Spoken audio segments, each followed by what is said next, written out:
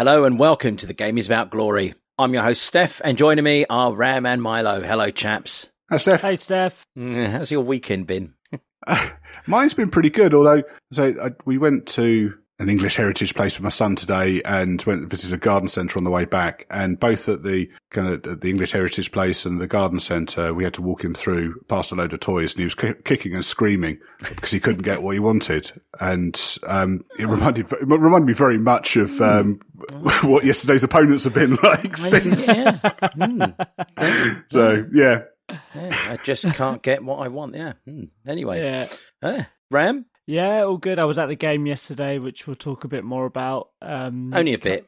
Just a tiny bit, mate. Just a tiny bit. And then I had to drop my partner and son off at the airport first thing this morning. They were off to Poland for a few days. And then, we've just moved house. So I'm just like in a sea of boxes and I'm slowly getting through everything. So that's been my day today. Excellent. I found myself, my wife and I went to the first of a massive 2-day electronic festival here in the Bay Area called Portola.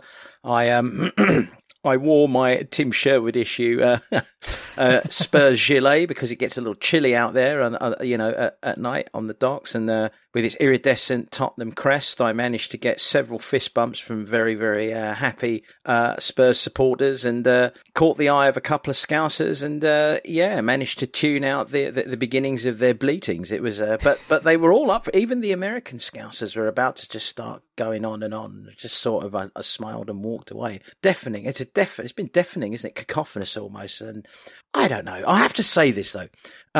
Join in and tell me if you agree. But when Pedro Porro whipped over that pretty vicious cross, what was it, in the 97th minute, I think, for Joel Matip to smash into his own net. By the way, Valise was hanging for a tap-in. We should point that out. And give us a 2-1 win over Liverpool at the Lane yesterday. I did find myself wondering if there could be any more perfect a way to finally beat Liverpool after years of, well, I'd written here close calls. I'm just going to call it as it is in the spirit of the weekend. Terrible calls against us in the past and poor refereeing decisions, right? I mean, do we agree, chaps? Yeah, I think they've got some cheek whinging about, a stinking decision going against them. It kind of feels like they've had the run against us, and I'm not crying too much over what happened yesterday. No, but you were crying in the Park Lane nearly. Oh, you probably weren't crying, right? But you were going. Bring us to the Park Lane at the final whistle, Ram, because you of the three of us were there. Do you know what? As the final whistle went, it felt like it took a moment for everyone to get their breath back and take in what had just happened. It wasn't like, the whistle went. It wasn't like there was this huge roar. It just was almost like just relief, because, we were trying to make this 2-man advantage count. And it was, there was a lot of anxiety in that second half. But I actually had to put on Freed from Desire before writing my notes, just to bring me back to that moment, because when it hit the PA, that's when it became Party Central, and it's become such a staple at home this season for the team to dance in front of the South Stand, Sonny to give us the double fist pump, and then like Big Ange to orchestrate Angels for a moment before heading back into the tunnel. So I left after that, but the stand was still loaded with bodies, and the concourse party went on even later than that. So, it's just good times. It's happy days at the Lane. Actually, possibly ruined this pod at the beginning by singing some Schadenfreude song in the Ode to Joy, Beethoven, whatever. You came up with a much better No, I'm not doing song. it, Steph. I'm not doing it. Let's get on to the questions. So Milo sang Sunday, Monday, Happy Days. That's what he sang. And he's too shy to sing it now. No, it's just going to feel forced if you just kind of crowbar it in. No, it's not. It wasn't crowbar. It wasn't crowbarred in. It was perfect. Ram said it felt like Happy Days. It was perfect. I was disappointed you didn't jump in, the man of your timing. But anyway, we've done it for you. Yes, we sort of have started talking about the game, but to your point, and this is something that is well worth expanding upon. So much has been made of the decisions, and of course we're going to talk about them. As you quite rightly said, everyone has forgotten that there was actually a pretty good game of football going on, and that we were really very, very good. And we played very well did some great stuff, and we will get into that. Team selection, why don't you kick us off with that, Milo? Well, it's just one change, Richie coming in for Johnson. As I said last week, the rest of the team picks itself. Little mini injury crisis up front kind of forced that. Makes sense. Yeah, it's quite a shift, though, isn't it? Yeah, I was actually a bit surprised with Richie starting ahead of Solomon because I thought Andrew would go for the pace down the wing, and I didn't think Sonny would start on the left with his form being so good down the middle. But then the rest of the team was as expected for me. Yeah, I agree. And well, you wanted to break this into 3 phases, and I think that's probably a good way of doing it. So those 3 phases are: how do we play against 11 men? We'll start there. Ram, why don't you start? I thought it was a pretty frenetic start from both teams. I think we were really, it was a kind of going at each other and just trying to jostle for a bit of dominance. I thought both teams started well, but the pace of our game noticeably slowed down when building from the back, and we seemed to want to draw Liverpool out and then break through their press. That was just my understanding of it. I do think we missed some opportunities for a ball over the top at that point. But I think we defended really well despite being stretched at times, which again is always going to happen with the way we play. I thought VDV had probably his best game in our shirt for me. But I thought they all stood up to the Liverpool forwards well, but then got their tackles inch perfect when required. Yeah, I mean, so it was me who put it in kind of against 11, against 10, against 9. Kind of rewatching. You've ruined the surprise. Rewatching the game today, I think probably I would say up to our goal, up to half time, second half up until Jota sent off, and then the rest of the game. So up until our goal, I thought we were pretty good. I thought we dealt with Liverpool pretty well. I managed to play through them, kind of their mid block. I thought we had once we'd sorted out what they were doing and kind of settled in the game, I thought we had quite a lot of joy with that. On the commentary on Sky, I think that maybe this is a problem we're going to have all season. I think a lot of the commentators don't understand what we're doing and kind of make kind of their standard kind of stats that they put up on screen and stuff don't really apply to us very well, or don't show what we're doing particularly well. So I think that kind of sets a narrative, and Gary Neville's been appalling with us this year. I think like this season, I think last week he was trying to get Udogie substituted from about the 15 minutes onwards, and previously had slated Porro. And again, I just thought he had a pretty poor game. So anyway, I'm not. You're talking about Neville.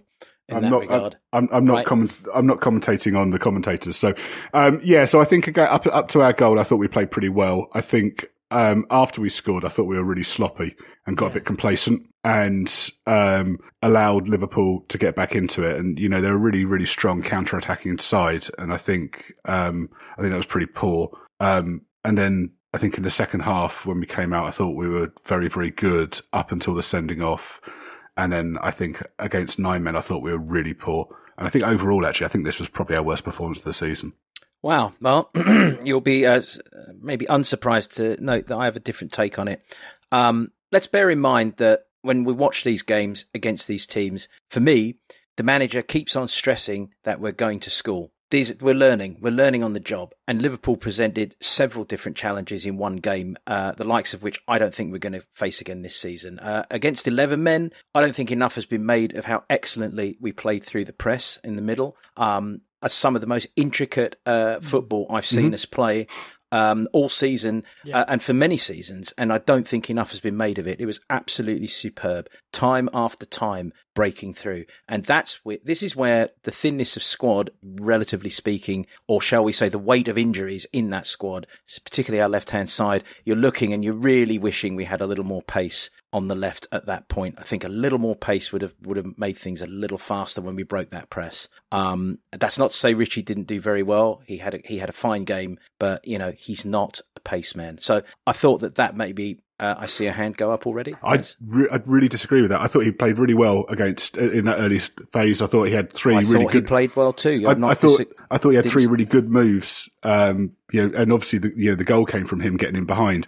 So I thought he was fine. But that's dialectic thinking here, if I may. I'm not saying. I actually noted that I thought he had a really good game. It's nothing to do with his performance at all. Richie's Richie, and he played extremely well and did create several chances, including one before the conversion, which frankly someone should have gambled on because that's a tap-in. Yeah. So I think he did very, very well, and that's not the point I'm making. I'm just saying, I think at that point, when you break through that midfield in that way, if you had a little more pace out there, you could play the ball behind the fullback and possibly get more joy that way. Having said that, again, so let me be clear again. Well, I don't need to clarify it again. I've clarified the point that I'm making. Richie did have a good game, but I wish we'd had a bit more pace out there. I thought against 10 men, it's a challenge. I mean, this is an excellent football side. Liverpool are a really, really good side. I don't think we dropped off more than we're suddenly learning how a team like that will adapt and shift and take on the challenge that's ahead of them. And when it went to 9, I think that's one of the most difficult games of football you can possibly play. It's basically an attack versus defence drill against a side who are playing in the last quarter of the field, if you will. And when you again, this is where the lack of natural width that we maybe didn't have. Well, Solomon is wide. It's very tough to break through. Very tough. And our patience in doing so was excellent. And we got there in the end. Yeah, I mean, I think on the Richie thing, like on the pace, I really don't think the pace was a problem there. I think he was fine. He got in behind them plenty. And I don't think, I think, the only player we've got who possibly, would have been better at that would have been Johnson. I think certainly late in the game, I think we really missed him, but I thought Richie was really effective. I think my point about the kind of the sloppiness after we scored, I just think we got a bit complacent. I agree with you kind of early in the game, the kind of close passing in central midfield was really, really good. But I think after we scored, I just think we laboured it a bit. We did a bit too much. And I think it allowed Liverpool back in, and they're just such a strong counter-attacking side. I think, you're absolutely right on kind of that point. And I think because of the way they play, actually being with 10 men, it didn't really make a lot of difference to how they're going to play that game. I swear Liverpool are stronger with 10 men, because you could see the space left by Jones's dismissal, but there was a real danger of us getting picked off because they got even more direct. Absolutely right. Yeah. And thank you. That's 100%. And even with 9 men, we showed maturity again beyond our years to not. Most sides would have gone hell for leather. I will say though, with Liverpool, I actually think we need to give them credit because I think they forced us to play congested, and it was actually a bit of a masterclass in defending with 2 men down from them. I don't know any teams right now that could live with us with 2 men down, but I think Liverpool showed their experience, and and they almost pulled off a point up until the last couple of seconds. This is a side that have been together under a cohesive leadership for 8 seasons. Yeah. We're a side that have been together under a cohesive leadership for 3 months. Yeah. And we played the maturity of one that's been maybe a few years ahead. I thought that at 9, it was a very dangerous game. Very dangerous. Yeah, I think that all that's true. I'm just trying to look at learning points from this. And if you, in the same situation again, what would you do better? And I thought Solomon was really poor. He kept coming inside. He was making the pitch too narrow, which made it a lot easier for Liverpool to defend. I think Decky was guilty of doing the same thing. I thought Maddison was pretty poor actually once they went down to 9, and because everything was going through him, I don't think that helped. I think Romero, as being the central defender who pushes up in central defence, him holding the ball, drawing a player on, and then playing the pass is a real asset. I think in this situation, it wasn't. So I think we just slowed things down too much. We were coming inside too much. We became a bit too predictable. And I think that made it a lot harder for us to break Liverpool down. And I think Ange got some of the subs wrong as well. I think we could have done more with it. I think, obviously, I think players we've got missing at the moment, Johnson would have been a real asset. I think obviously Perisic would have been a huge asset, in that situation. But I thought we just made it a bit too easy, I think, for Liverpool. Wow. Okay. Do you think that I think what I'm trying to say is that I think Liverpool guided us into playing like that.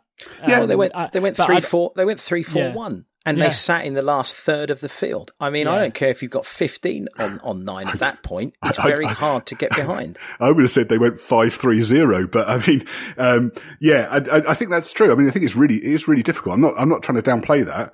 I'm just saying that if you want to find a way through that, I think you've got to be a lot quicker. You've got to stretch the defence. You've got to try and get in behind. And we weren't doing that enough. Both Decky and Solomon were coming inside. I thought we were a bit too slow. And I think, there was a couple of times we had breaks in it. I think there's a couple of times we had breaks where we looked looked dangerous, but there weren't enough of them, and we just slowed things down a bit. I mean, the one in changes I would have made, I think Sarr's another one. I mean, he came off reasonably early after they went down to 9 men, but his use of the ball, his passing isn't great. He's a bit, I think I said before, he tends to overhit passes a little bit. He's a little bit bouncy, not always the easiest to control. I think at that point, I probably would have brought on Royale and moved Porro to right wing and pulled Decky into the number 8 position and just tried to find a way through. Can we just make a note of that, please? So 18 minutes in, Milo said we should have brought Royale on. I think I would have finally. No, I like him. It's horses for courses, isn't it? I think Decky at 8 rather than Skip and Porro pushed forward. That's where the goal came from. I think would have been better at trying to break them down. Yeah. Decky in an 8, maybe, but they're so congested in the middle. I'm just not convinced it would have worked. Solomon, I agree with. I thought he showed yesterday what he is, which is he's a competent squad player. But when you put him in an unreasonable situation such as that, he's not going to produce the winner. Madison, I think, was playing hurt anyway. I fully believe that. I think he was playing with an injury. So go on, Bram. Can we just talk about the goal quickly? Which one? Our first goal. He was brilliant. Yeah. And actually, Richie had done that once before, hadn't he? Yeah, he had. Yeah, he hadn't actually quite even had to get behind his man at that point. Yeah. Ricky has said on here before that we seem to be we're playing the less obvious balls really well, which I totally agree with. But actually, we're doing the obvious really well too as well, because even someone as tactically illiterate as I am could see that ball that Madders had to play. It wasn't an easy ball to play, but I could see that was a ball he needed to play, and it was an incredible pass. And then Richarlison found Sonny with a lovely weighted pass as well across, and Sonny's making that run across as well. Yeah. He's making it as he's sort of running towards the near. It's the second week in a row he's scored a fairly similar finish, which is great, and we've been begging for that for 3 seasons. It's kind of little snap finishes. Yeah, I mean, that Richie ball. I would say the Madison pass is probably pass of the season. It took out 2 lines of defence, just a perfect pass. The one before you're thinking of is when again Richie got in behind, put the fizzing cross, and Decky was blocked on getting on the end of it at the far post. I don't think anybody quite believed that ball was coming because Richie almost played it. He didn't quite have to get behind his man to play it. He almost played it round the corner. Yeah, and Richie had one off the post as well, off the upright a little bit later on that half. Yeah, I think as well, when we look at how to break down a team of 9 men, and you're saying, Milo, that it's important that we learn, and that's but that's what we're doing. I mean, we're learning in real time. I mean, there's no, and this is what I love about this manager. He sets the problems are there, and he sets the challenges. I actually thought in the end, if you look at the subs, it's very interesting because the move for the winning goal actually comes from a very, very quick ball out from Davis. It's not a long ball, it's a short one to Højbjerg, who very quickly plays it forward. So the two of them are, which is fascinating because they're both dialed into Angie's way. They're both playing to the final, which is brilliant. And, I'd say Højbjerg was probably the only sub that I think particularly worked out of the ones he made. There wasn't a huge amount of options on the bench. No, I thought that was remarkable. But I mean, I think in terms of kind of criticising the performance, as I said, it's kind of looking at ways we can improve. And I think, the complacency that I think there was, between kind of our first goal and theirs, I think maybe it's not a bad time for that to happen because, we've got Luton next weekend, which is a game in the past we might have, kind of soft pedalled into thinking that we've got it won before we've started. I suspect that, if Ange sees it the same as I do, it's a big if, obviously, but if he does, then I suspect that he'll give them a bit of a roasting for some of that complacency this week. And that might not be a bad timing for that and kind of give him a kick up the arse going into the game next weekend.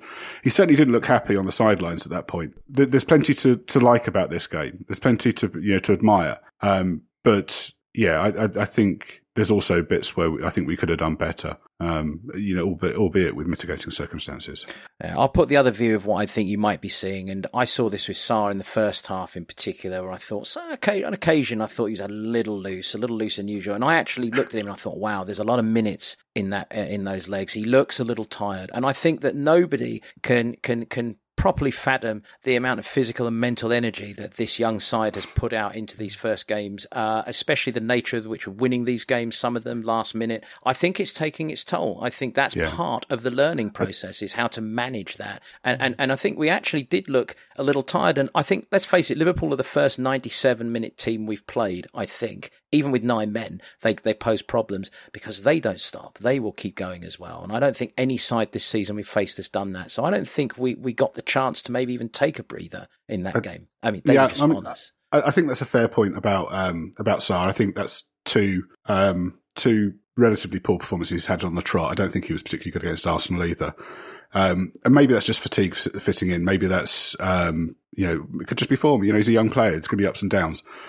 He's come from the fringes to being a regular in the blink of an eye. And I think there's a fair few of them, Yeah. So, I think, that it could be that. Yeah. I mean, I think we've also probably got to say that, once Liverpool, actually, even when they went down to 10, but certainly when they went down to 9, they were, time wasting. There was lots of tactical fouls in there. They were trying to break up play. And again, I mean, the points where we played into that, there was a Robertson, so I rewatched it. I saw it yesterday as well.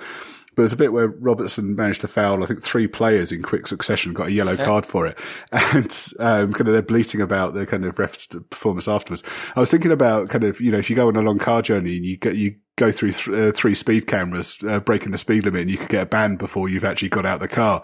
And, football, that doesn't happen. You 3 fouls in succession, you still just get the 1 yellow rather than actually. Yeah. And he was one of the people they caught close up on camera saying 10 men, like trying to make this point that, they were on 10 men. So like they should have a little more, mercy or something.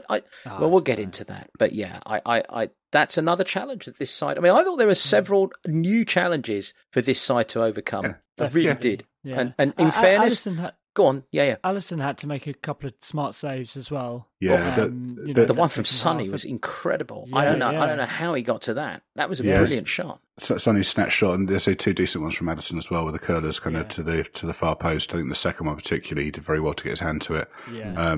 But then Vicario had a fantastic double save too. Yeah, really good. Yeah. I mean, he's making the sort of saves that Hugo hasn't been for 3 seasons. Yeah. All those kind of near posty ones. Yeah, and some. Yeah. Go on. Well, no, I think I think Larissa's slide's been a bit longer than that, and excellent performance.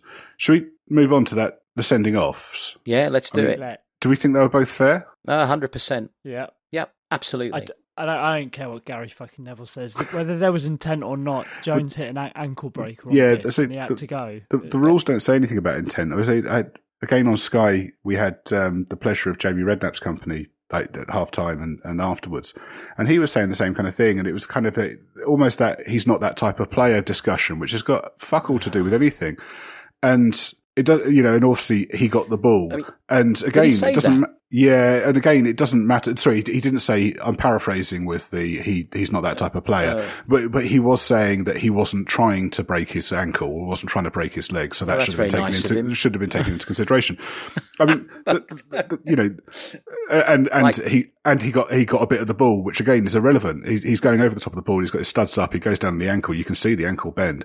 It's dangerous, and there's no argument over it. If you watch it in real time, again. It's actually, I think, a coward's challenge, the way he's gone in. Because if you want to go in for that ball and not, go in and try and win the ball and not hurt the opponent, you won't go in over the top like that. He's gone in and he's stabbed at it. That's a coward's challenge. It's foul. And actually, all the ball does is take away the force of the challenge. If the ball's not there, the ball, it just glides off his heel. Yeah, it doesn't change the course of his boot. It actually probably saves a serious injury. So the other one that Redknapp said was that Bissouma's a tricksy player. He can go this way and that, and it's very difficult to read. So therefore, you don't know what he's going to do. So you're fine going studs up onto his ankle. It's just like we got to see the replay of the tackle during the ref monitor check in the stadium. We could hear the groan in the. Yeah, there was an audible gasp, and then the stadium. There was a lot of anger because it was like, why wasn't that a straight red in the first place? Yeah. But it was when you see it back, you're like, of course that's a red. Yeah, on TV, the first time we saw it from the other side, so you couldn't see. I think Bissouma's blocking the camera shot, and then we get the reverse angle and you can see it from there. my first instinct when I saw it clearly was that's a red. That's really dangerous. If there was no intent, then why did Sonny get sent off for being in the vicinity of a player that did have his leg broken? And when we were playing Everton, and the Jota one, he's not that type of player. Yeah, and the Jota one, and then when Luis Suarez kicked Scott Parker in the ribs. Emerson Royale at Arsenal. You just go on and on and on with these. Sorry, I meant was Jota sending off fair. I wasn't opening it up so we could complain about past decisions over the last decade because it's not a Liverpool pod. No, that's right.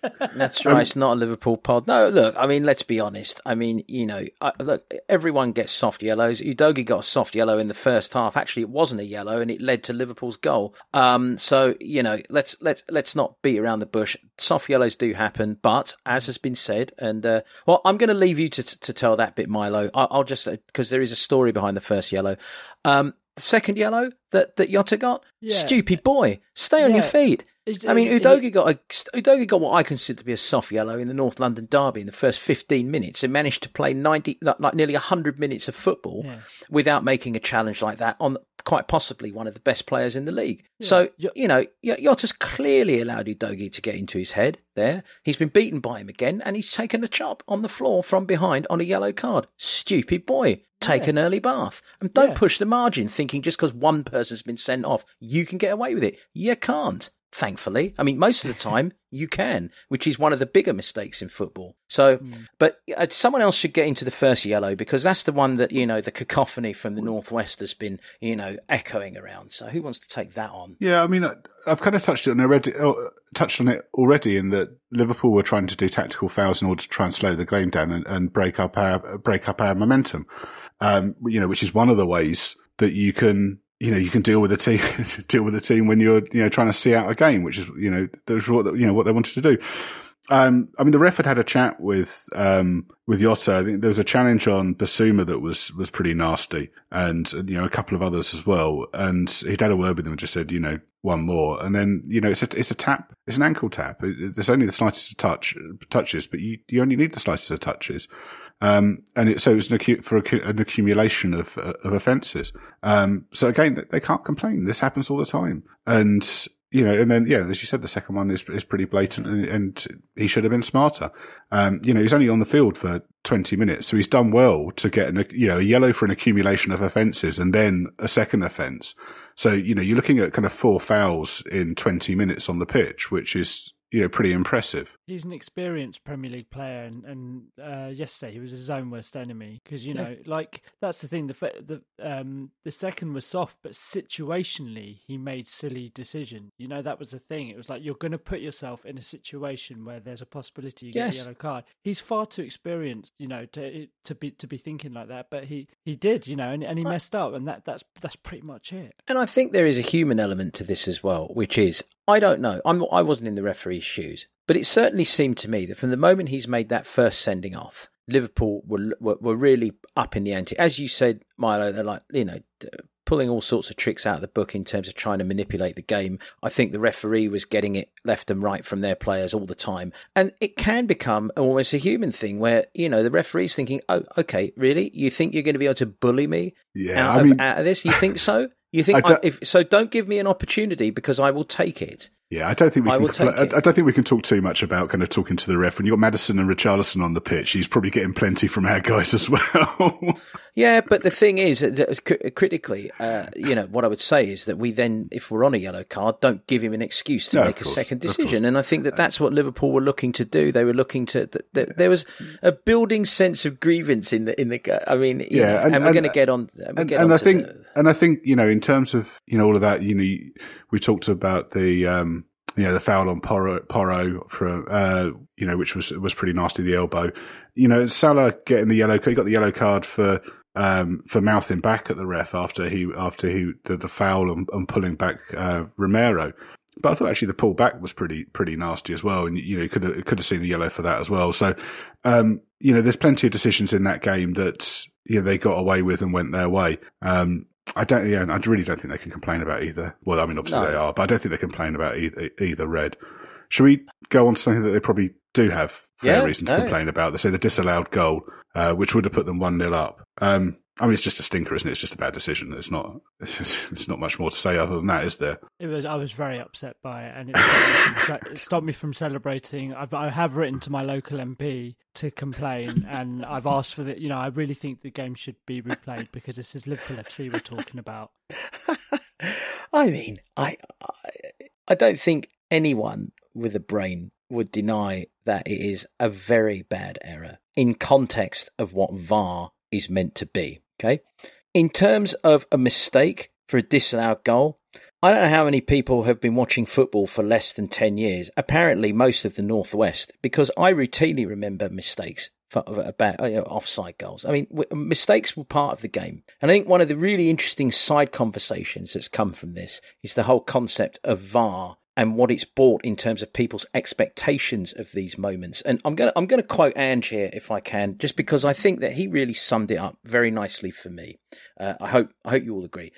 He said, the game is littered with historical refereeing decisions that weren't right, but we all accepted that it was part of the game because we're dealing with human beings. I think that people are under the misconception that VAR is going to be errorless. I don't think there's any technology because so much of our game isn't factual. It's down to interpretation and they're still human beings. And when you put such a high bar on something, it invariably is going to fail. So if people are thinking that VAR is going to be something that at some point that is perfect, that's never going to happen. And I think that that's a very relevant point.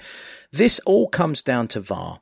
Yeah. A clear mistake. It's a mistake. There's been an error. The VAR itself has not committed the error. It's the geezer who was in the VAR bar, if you will, who's committed the error in communication. It's a communication error. And look, it is poor, it is terrible, but I think the weight of angst behind this decision, and Milo, you read Liverpool's statement, official statement. I mean, this is the disproportion. I have to say it. I hope I've not stolen anyone's thunder here, but I think we all agree, and I don't want to be that echo chamber, but it bears mentioning. In 2019, we suffered, I think, an egregious decision of such proportions that it changed the rules. Yeah. So, we've all suffered poor decisions, poor interpretation. It happens. But it was a bad decision. It was a really bad decision and an unprecedented set of events that led to that goal being disallowed, But it's the level of entitlement that Liverpool seem to have. And actually that goes to show how many decisions don't go that badly for them, because if that shoes on the other foot, that happens to us, we'd have justified anger, we'd feel a sense of injustice, we'd be annoyed, we'd be talking about it on forums and on social media, and then we just have to get on with it. But when teams like Liverpool, and it's not just Liverpool, there's a couple of other teams in the league, it's the same, our neighbours being one, when it happens to them, it's almost like everything has to stop and we need to take a look at why this went wrong and how on earth something like this could happen to a club of our stature. Yeah, I think it's probably worth looking at the process of kind of what happened there. I mean, the linesman flags for it, which they're meant to kind of delay flagging for the offside, which means that he's pretty certain that it is offside, and the ref has kind of disallowed the goal for that reason. VAR at that point would be thinking, we're led to believe that they thought that the goal had been given and they were checking to see whether there was anything to stop the goal being given. So, I mean, you're right in terms of communication. The ref should have said, and I'm sure we'll hear the audio in time, the ref should have said, the goal's been disallowed. Is that right? Is that the right decision? But the VAR haven't thought that. They thought they were checking whether the goal was good and said, yes, it's good, you're ready to go. And then obviously the refs restarted with a free kick, and then it can't be, they can't go back on it at that point, once the game's restarted. I mean, I think since Howard Webb took over, being in charge of, PGMOL, they've been a lot better at being open about mistakes, and I think the new TV program they've got, where they go through some of those kind of contentious decisions over the month and talk through what's going on there, I think is good twofold. I mean, firstly, the one last month in September, I think all but one of them, he admitted that there was mistakes there, and he was quite open about what went wrong on those, and whether it was a major mistake or a minor one, and how that happened.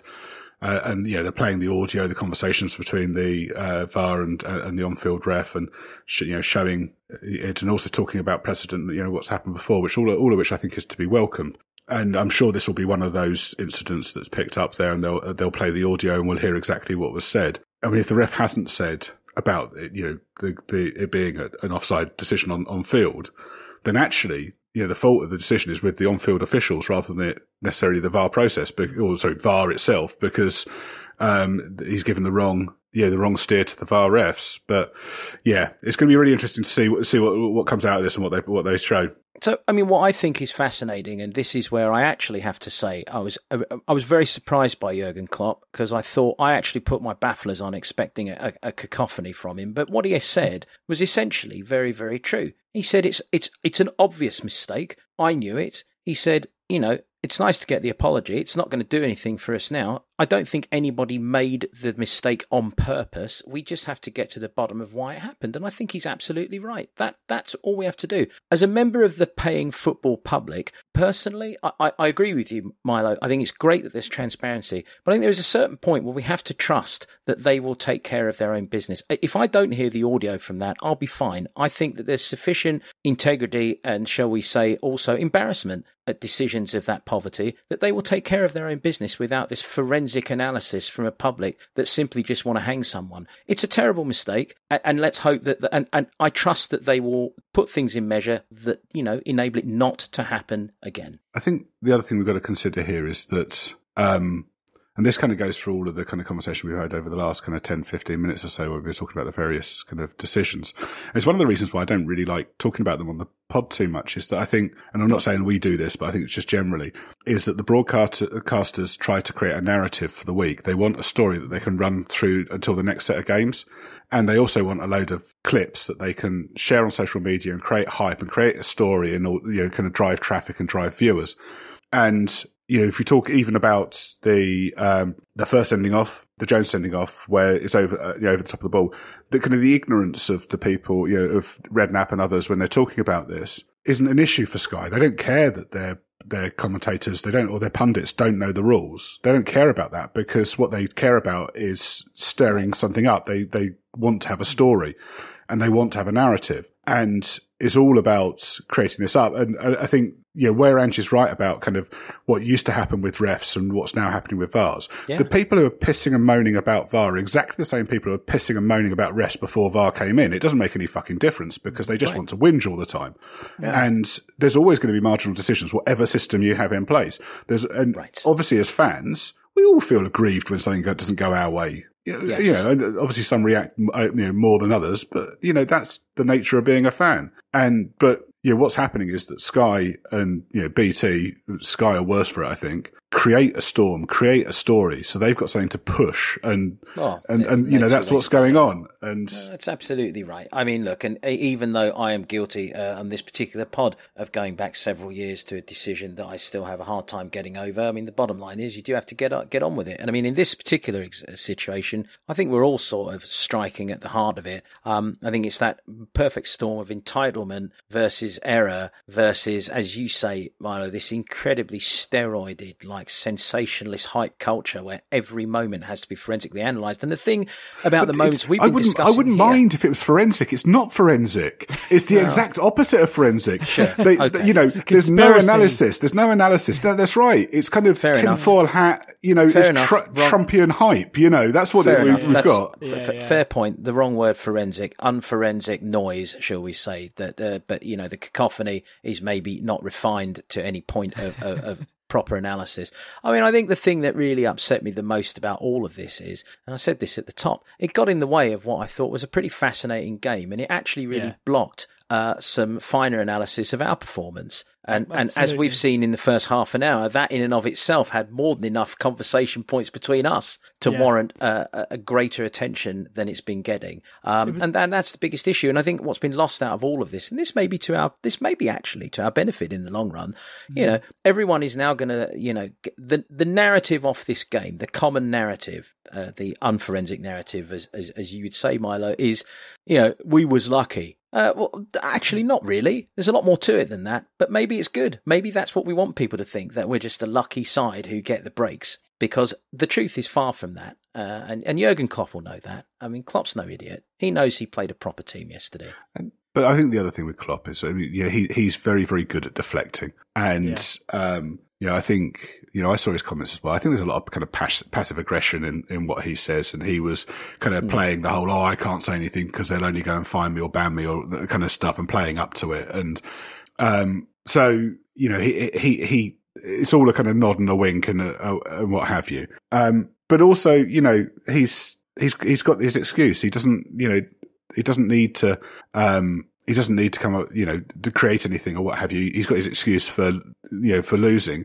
And, they were the team on the longest winning streak in Europe. So, beating them is a real achievement. And I for as critical as I have been about their performance, there was plenty of chances we had there to score. Beforehand, I think, when they went down to 9 men, if we'd been a goal up at that point, I think it would have been a very different game. And Alisson, pulled out at least 3, top draw saves. Yeah. That any other time would have been scored. And, and to be fair, when we were prepping for this game, we probably weren't thinking that this was going to be like playing Sheffield United or Brentford. And that's what it ended up being for the last, 20, 25 minutes. Totally. And we're not, it does actually annoy me that we're not getting, it annoys me to a point that we're not getting credit we deserve, or the players aren't getting the credit they deserve. It happened the same with Arsenal as well. But also I do agree that it is good for us to go a little bit under the radar as well, and we're getting to a point now where, a couple more wins, then the hype train's really going to start running, and I would prefer us to keep going as we are and just learning each game, and just progressing. Yeah, it's interesting if you look at the fixture. I think the next 4 or 5 are reasonably kind. We've got a few. Yeah. I think three of the 5 are away from home, and then when we get to kind of late November, early December, we've got Villa, West Ham, City and Newcastle, haven't we, on a run? So, which I think is probably really where we find out, what we're made of. If we can come through those with some reasonable points on it, then it really puts us in a really, really strong position for the second half of the season. Yeah, we've got those 3 in the week, haven't we? We've got City away, then West Ham on the Tuesday, then Newcastle, whether it's the Saturday or the Sunday, and that's really going to tell us a lot. But we keep on saying this about this side, and they keep on showing their learning. And I think, one of the things that we haven't touched on, well, maybe I'll make it in positives and negatives, so I'm going to save that. We've talked about the subs to an extent. I don't know if we want to get into that anymore. I think we should move on. Said what I've got to say about them. Yeah, I think Ram, do you have anything to add on the subs? No, not really. I think they were born out of kind of necessity. I think we just needed some fresh legs, and like Milo said, I think that the quality drop off was there, but it had to be done. And I think Sonny, on the flip side, it would have been good to keep Sonny on, knowing that we were playing against 9 men. But we also know now that he wasn't 100%. Yeah, he pulled up, didn't he? He said, "I've got to come off." I think he felt the fatigue in that muscle. In the interviews afterwards, Ange said in the post-match presser, he said that the plan was always to give him an hour or so. But that Son wanted to play, and that both Maddison and Son have been carrying knocks through the week. So I think it's expected, and the problem we've got is that if Johnson or Perisic or Lo Celso were fit, then you've got different options and more absolutely to bring in there, and it's massive. Even Brian Hill at this point is fast emerging as someone who is probably going to get a good shot. It certainly he's talking him up like that, isn't he?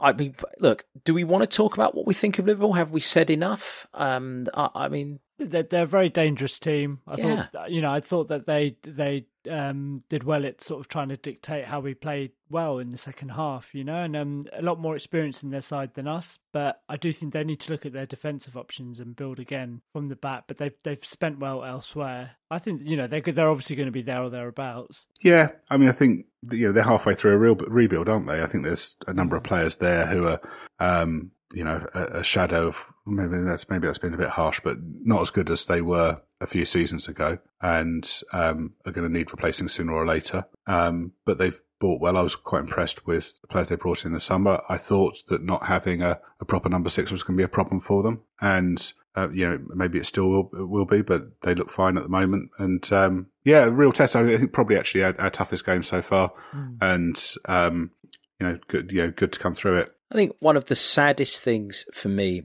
about the fallout from this game is that I actually have a great deal of admiration for Liverpool and a great deal of admiration for what Klopp has done and what he's managed to maintain there through many seasons. And I look at them as a standard of how to play football. I think they're a great side. I look at them, their supporters generally, as a standard of how to appreciate good football. And in person, the Liverpool supporter in person is generally very fair. They will have a moan, like we all do, but then they let it go.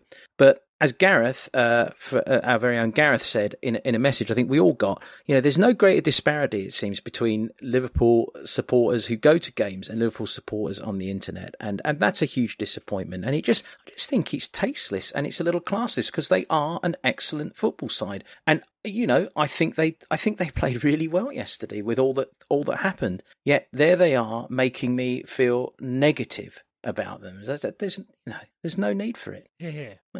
Well, there we are. So closing thought, one positive and one negative. I'd say in 30 seconds, but I doubt that. So Ram, off you go. I can do it. I can do both in 30 seconds. I think our negative was, there was a little bit of negativity creeping in from some of the fans when we weren't bulldozing the opposition at 1-1 and 2 men up. So we just need to remember where we are and how far we're into this process with Big Ange. And the positive, we never stop.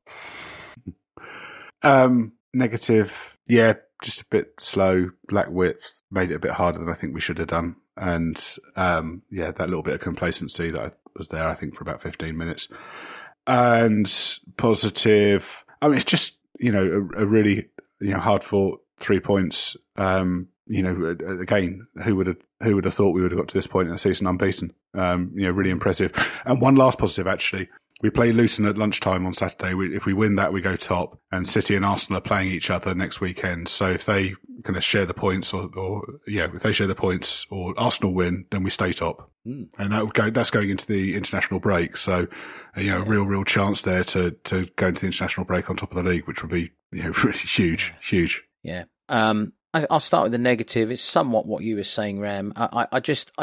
I really wish people would see the game that is being played rather than numbers that are presented to them. And I don't think 11v9 was a fair reflection of what was actually happening on the pitch. And I feel that people need to be a little smarter and a little more educated. And I'll also nick a little bit of what Milo said earlier, whereby I do wish pundits would actually understand what we're doing and why it doesn't look like we're charging forward like the Light Brigade every 5 minutes. It's because we're playing football. A little more appreciation for our football, if that's a negative, would be good. I think the positive is, once again, we found an answer to another challenge that was put in front of us.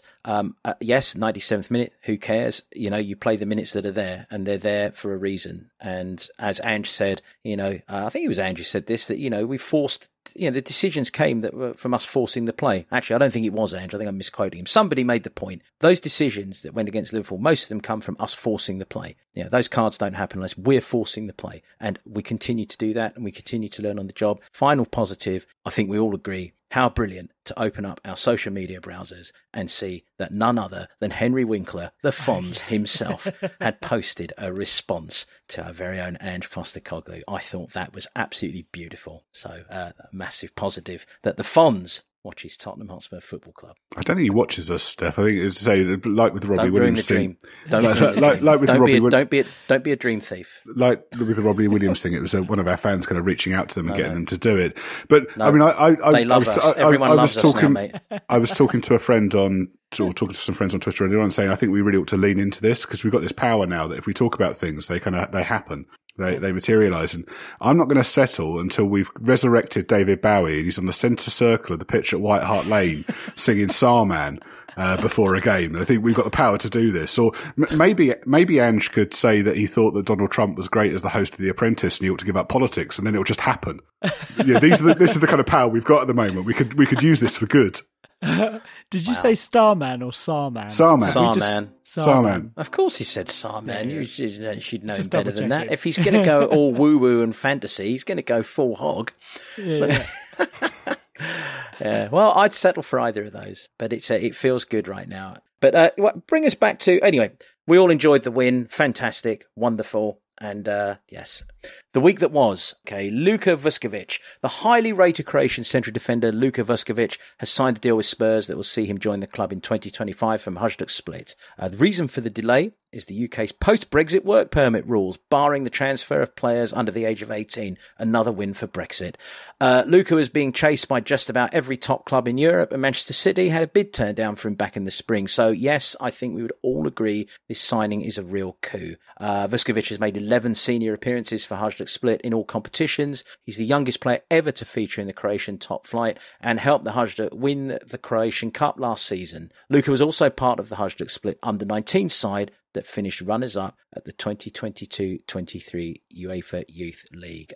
Early word says that he's a bit like in the Guardiol frame. I haven't seen enough of him. I don't know if that's just a lazy comparison because they're both Croatian. But I'm excited from a position of ignorance. How's that? Because I know very little about him. But my word, it sounds tasty, doesn't it? Yeah, same here. I don't really know anything about him, but the fact that Liverpool were probably trying to get him and didn't, and we did, makes me feel better. Is that another one we stole from them? Yeah, exactly. Is that another thing that we robbed last year? I think pretty much everyone was after him. So yeah, it's a good sign. I'd say that run they had in the Champions League equivalent, the youth, whatever it's called.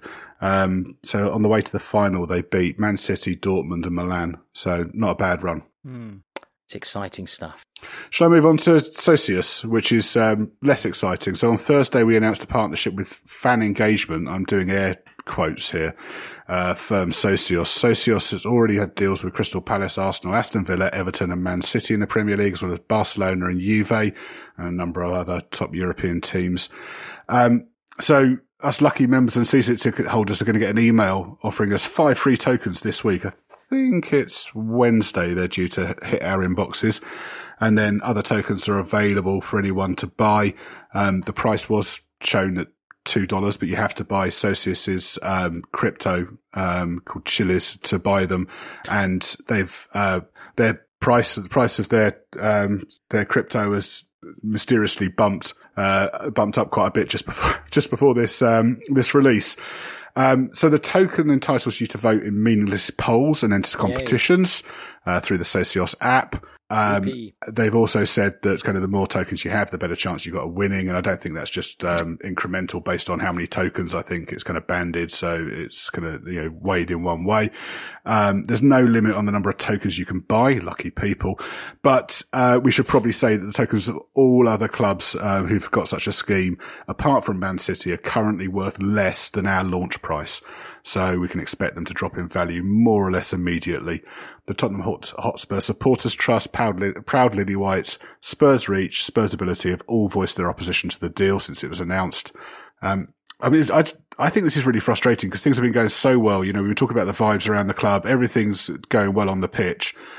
And then they just go and fuck it up by doing something stupid like this. Do you agree? Yeah, totally agree. I mean, there's enough case studies already with the other clubs to show that. Firstly, it's a Ponzi scheme. Secondly, there's enough case studies with the other clubs to show that it's not. What are we doing? This isn't something that we need to be getting involved with. I do, and this is not at all playing devil's advocate. I do wonder whether this was something that was in place before the start of the season, and now they've just they're announcing it at this point. But even so, it should never have got to that point. It's interesting because we were, again, talking about this before we started recording, and I was sort of incredulous that anyone could be stupid enough to still believe that crypto is anything but a Ponzi scheme and that all this business. And Milo, you brought up the very good point. Though, there are a lot of people who don't maybe pay close attention to these things and who genuinely might see things like, you can have a vote. So let's just make it clear. If any of you are what I would consider to be vulnerable enough to buy one of these tokens, you're not going to be able to vote on the next Tottenham Hotspur central defence signing, or you're not going to be able to vote on tickets going down by 50%. You're probably going to be voting on what the best chicken sandwich is at which outlet in the club, and whether you will ever buy a brown football shirt as a third kit. I mean, it's just ridiculous, and it's actually embarrassing. I think really, it's an insult to supporters and to us. Awful move. Awful. I think we ought to probably look at what happened with Palace. So the Palace ones have never really been fully traded because when they'd released it, I think only about a third of the tokens were taken up. So it was a really poor response. And Palace organised, the fans organised a pushback against this. And it's been partially successful. And I think we should be doing the same. And, obviously I won't be taking up my tokens. I wouldn't buy any, wouldn't buy them with your money, Steph. So, I'll be, and I think I'd encourage other people to do the same, but obviously what you do with your money is your choice. I think the other thing that's interesting on this and just worth touching on. So the club, released a statement to the Athletic. Athletic ran a really good story on this. Saying that they'd engaged with the fan advisory board in advance of the announcement. Now, Fab, if you look at the minutes of Fab, there's no mention in there. There are rumours, and I say this is unsubstantiated, but there's rumours that Fab members have had to sign NDAs in order to get on that, so they haven't been able to talk about it. And I think that this is kind of the second time since the launch of Fab that the club screwed them over. So the first on the ticket price rises, which again they weren't informed of in advance, and then this where they've been used as a fig leaf by the club, I think, while they can't talk about it if the NDAs is true. And when Fab was launched, I think we were kind of cautiously optimistic about it and saying it's a good thing if the club engage in it in good faith. And I think this is suggesting that the club aren't. And I think that's really bad for the Fab members because it makes their position really difficult now, in that, they're being used. And I think that's a real shame. I think you've spotted a really big problem because if indeed they are unable to comment on these situations, even in response, that's a massive problem because it is very possible they were consulted by the club. I wouldn't doubt it. But what we don't know is what they said. And what I think we could probably guess is that they would have said no. Well, but if they don't have the right to say that because of an NDA, and we're speculating, by the way, we don't know. We're just talking as people trying to figure this out. So these are not facts, but it seems there's something to investigate here, doesn't it? It does seem like that. So those are the rumours. The rumours are that. And obviously this hasn't come from a Fab member, but the rumours are that they did push back in the meeting, but obviously it's not reflected in the minutes because it would have been commercial incompetence at that point. But then the club released a statement saying we've consulted with Fab, and if Fab can't talk about it, and I haven't seen any of the quite a few of the members of Fab are on Twitter, and none of them have been able to talk about this other than kind of a generic statement or being able to talk about what was said at Fab. I think that's really it puts them in an impossible position, I think. It's very interesting. What it might do is, and maybe this is how we're going to have to start decoding this, if Fab doesn't say anything about something like this, you can pretty much guarantee that, yes, they were consulted and they didn't like it. And if they say something positive about something that the club's doing, yes, they were consulted and they did like it. But to your point, it should be far more transparent than that. And I didn't know this particular little situation, so I'm hearing it from you here. I would like some more clarity on that because it's awful. That's a terrible avenue down which to go. Yeah, at the end of the day, you're paying money for something that's worthless and doesn't really give you any access that you shouldn't already get through the club. It's money for nothing. Right. Yeah. And not even a check for free. I think we're all in agreement. Terrible thing. Well, let's end on one final note of greatness. I thought this was another Ange gem from Ange. And remember when he was asked in the press conference prior to the Liverpool game, should I put Son in my fantasy league team? Remember his answer? It was like, mate, you can do what you like. I don't care. I don't care. I think it was Maddison, yeah. He's like, you can do what you like, mate. I don't care. When he was in Scotland, he'd had a fantasy football league, team. When he becomes manager down here, he's barred from doing it. So he's had to stop doing it. So he does have an interest in it. And actually, sorry, one final thing actually on fantasy football. Porro issued an apology for, he got a yellow card for taking his shirt off after the assist. And he tweeted out an apology to everyone who had him as their fantasy Premier League team because they would have got dock points for the yellow cards. Gracious. Oh, wow. What a lovely man. And actually, before we go, and I know it's a little out of order here, he probably deserves a special mention, doesn't he, this week? Yeah. Man of the match for me. I thought he was superb, and that would be his second man of the match performance in succession for me. Yeah. I think he's been absolutely brilliant. And, we've all talked about how good he is going forwards. His one-on-one defending yesterday was absolutely out of this world. I think at the moment, best right back in the league by a mile. I agree. Nice to end on that note, I think, Pedro. If you're going to do stuff like that in the last minute of games against teams like Liverpool, I don't mind if you take your shirt off a couple of more times. Do you, chaps? Not at all. No? All right, chaps. Well, let's leave it there. It has been a fun weekend. Thanks for joining us. Thank you. Cheers, Steph. Thanks, Steph. All right, and next week we'll be back to discuss our game against Luton and everything else that happens at Spurs between then and now. Until then, see ya.